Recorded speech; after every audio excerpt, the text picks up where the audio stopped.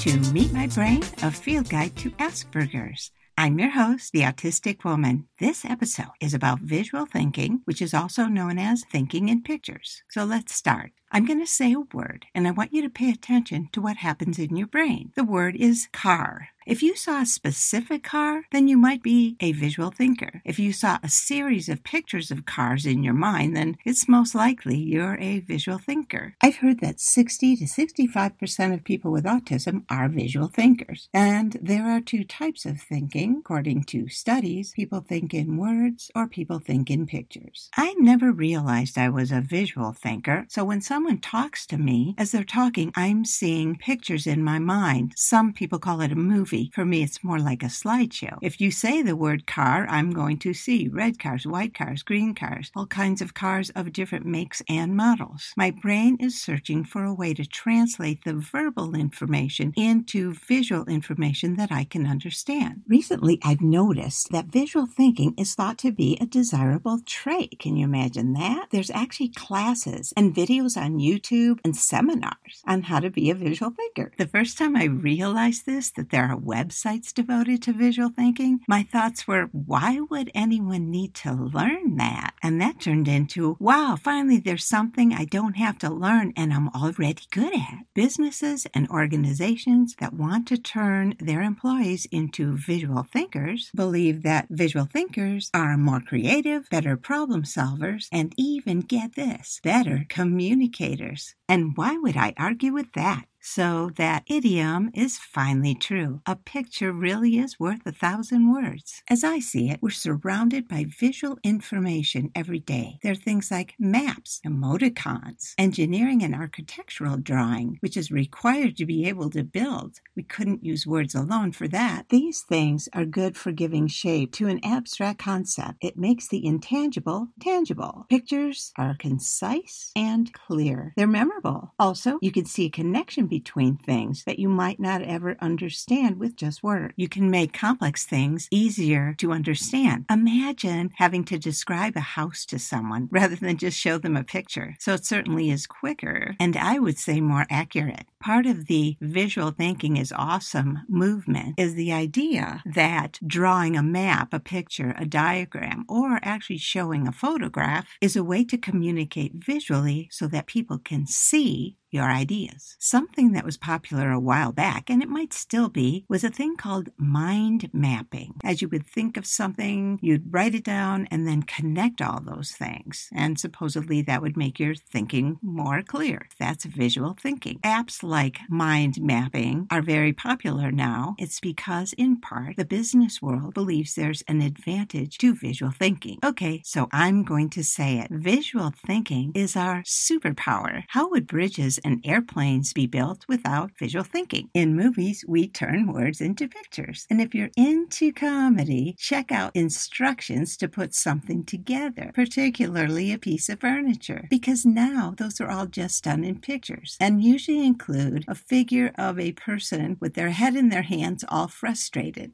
And I get that. There's a big push to continue to train people in visual thinking. And isn't it wonderful that we're not included because we don't have to be? But yes, it is a way to share ideas and concepts and plans. Have you ever noticed in a business meeting, there's usually people doodling? Those just might be visual thinkers, or else they're just bored. I wonder if they're bored because they're listening to someone talk rather than looking at someone drawing or showing pictures. Okay, so maybe I'm going a bit too far. After all, I am talking to you right now. Are visual thinkers more imaginative? Absolutely yes. We think outside the box. We can picture things that verbal people can't. So how does this outside the box thinking work? Could it be that if there's no picture that we have access to for an idea, we just create one? Is it possible that in solving a problem, we create a solution visually? I don't know if there's an answer to that yet. Here's an example of how visual is more powerful, accurate, and impactful than verbal information. I'm going to describe a person to you. Listen and pay attention to what's happening in your brain. You might know someone like this, so see if you recognize this person. Often appears quiet and isn't telling everything. Wears a mask, hides their identity, is most active at night,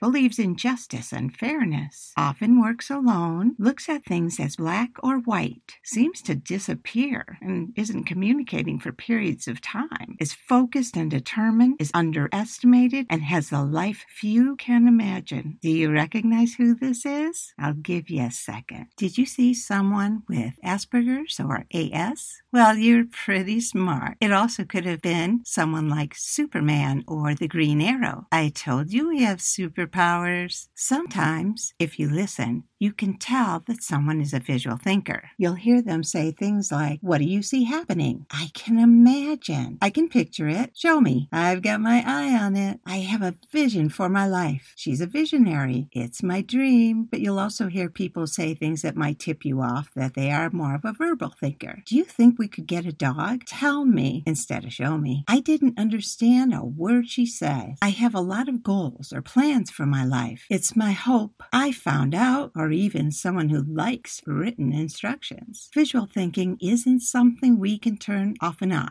Sometimes when I'm trying to sleep, I need something to quiet my mind. For me, and not everyone I know, when I listen to music, pictures form in my mind.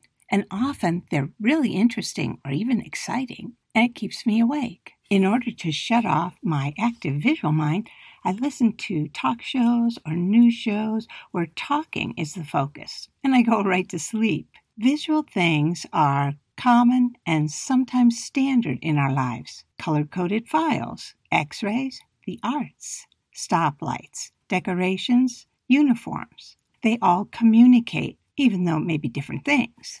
And there is also a verbal world for us to navigate, like applications and forms, signs, weights and measures, exams, prices, correspondence, text messages, paychecks, and accounts. Once I was listening to a friend in Illinois, and he was describing how he got to where we were. He said, "I took the 294 to 90, got off at the 53, took 53 to the 12, 12 to the 176, and then to 31. Only took about 45 minutes. Can you picture that?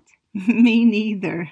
At one point in my life, I was lucky enough to live in Costa Rica. I lived in a small town about an hour from San Jose, which is the capital. Distances are measured primarily in time rather than kilometers. The topography is so varied that people rather tell you how long it takes to get to somewhere. I was lucky to have a friend who would drive me from San Jose to the town where I lived. The drive was so beautiful, and fortunately, I paid attention, because when it was time for me to do it on my own, well, Google Maps wasn't going to help because the entire country had not yet been mapped. And here's an interesting part. There are no addresses or street signs in Costa Rica, except for the downtown area. Yep, you heard that right. No addresses. And people don't get mail. So what if I needed to get somewhere I hadn't been before? I noticed when I first arrived in Costa Rica and would ask someone for directions, it would go something like this. You go about 2 blocks, then turn right at the Coca-Cola plant. After you've driven for about 5 minutes, you'll see a really big mimosa tree. Immediately turn right and then right away turn left again. You go down about 2 blocks, and where you see the farm, you make a hard left. Truly, that's how you were told how to get somewhere.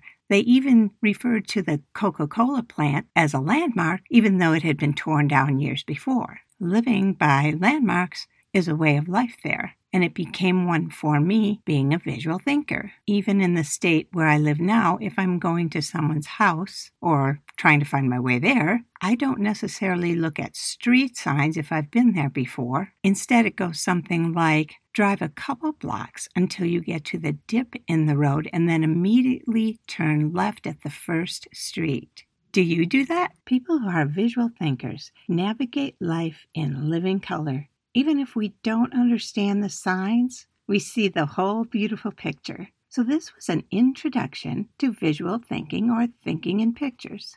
Visual thinkers with AS face challenges in communication, which is usually verbal. Another episode will cover that. And remember, thinking in pictures is trending. And let's say it, it's a superpower.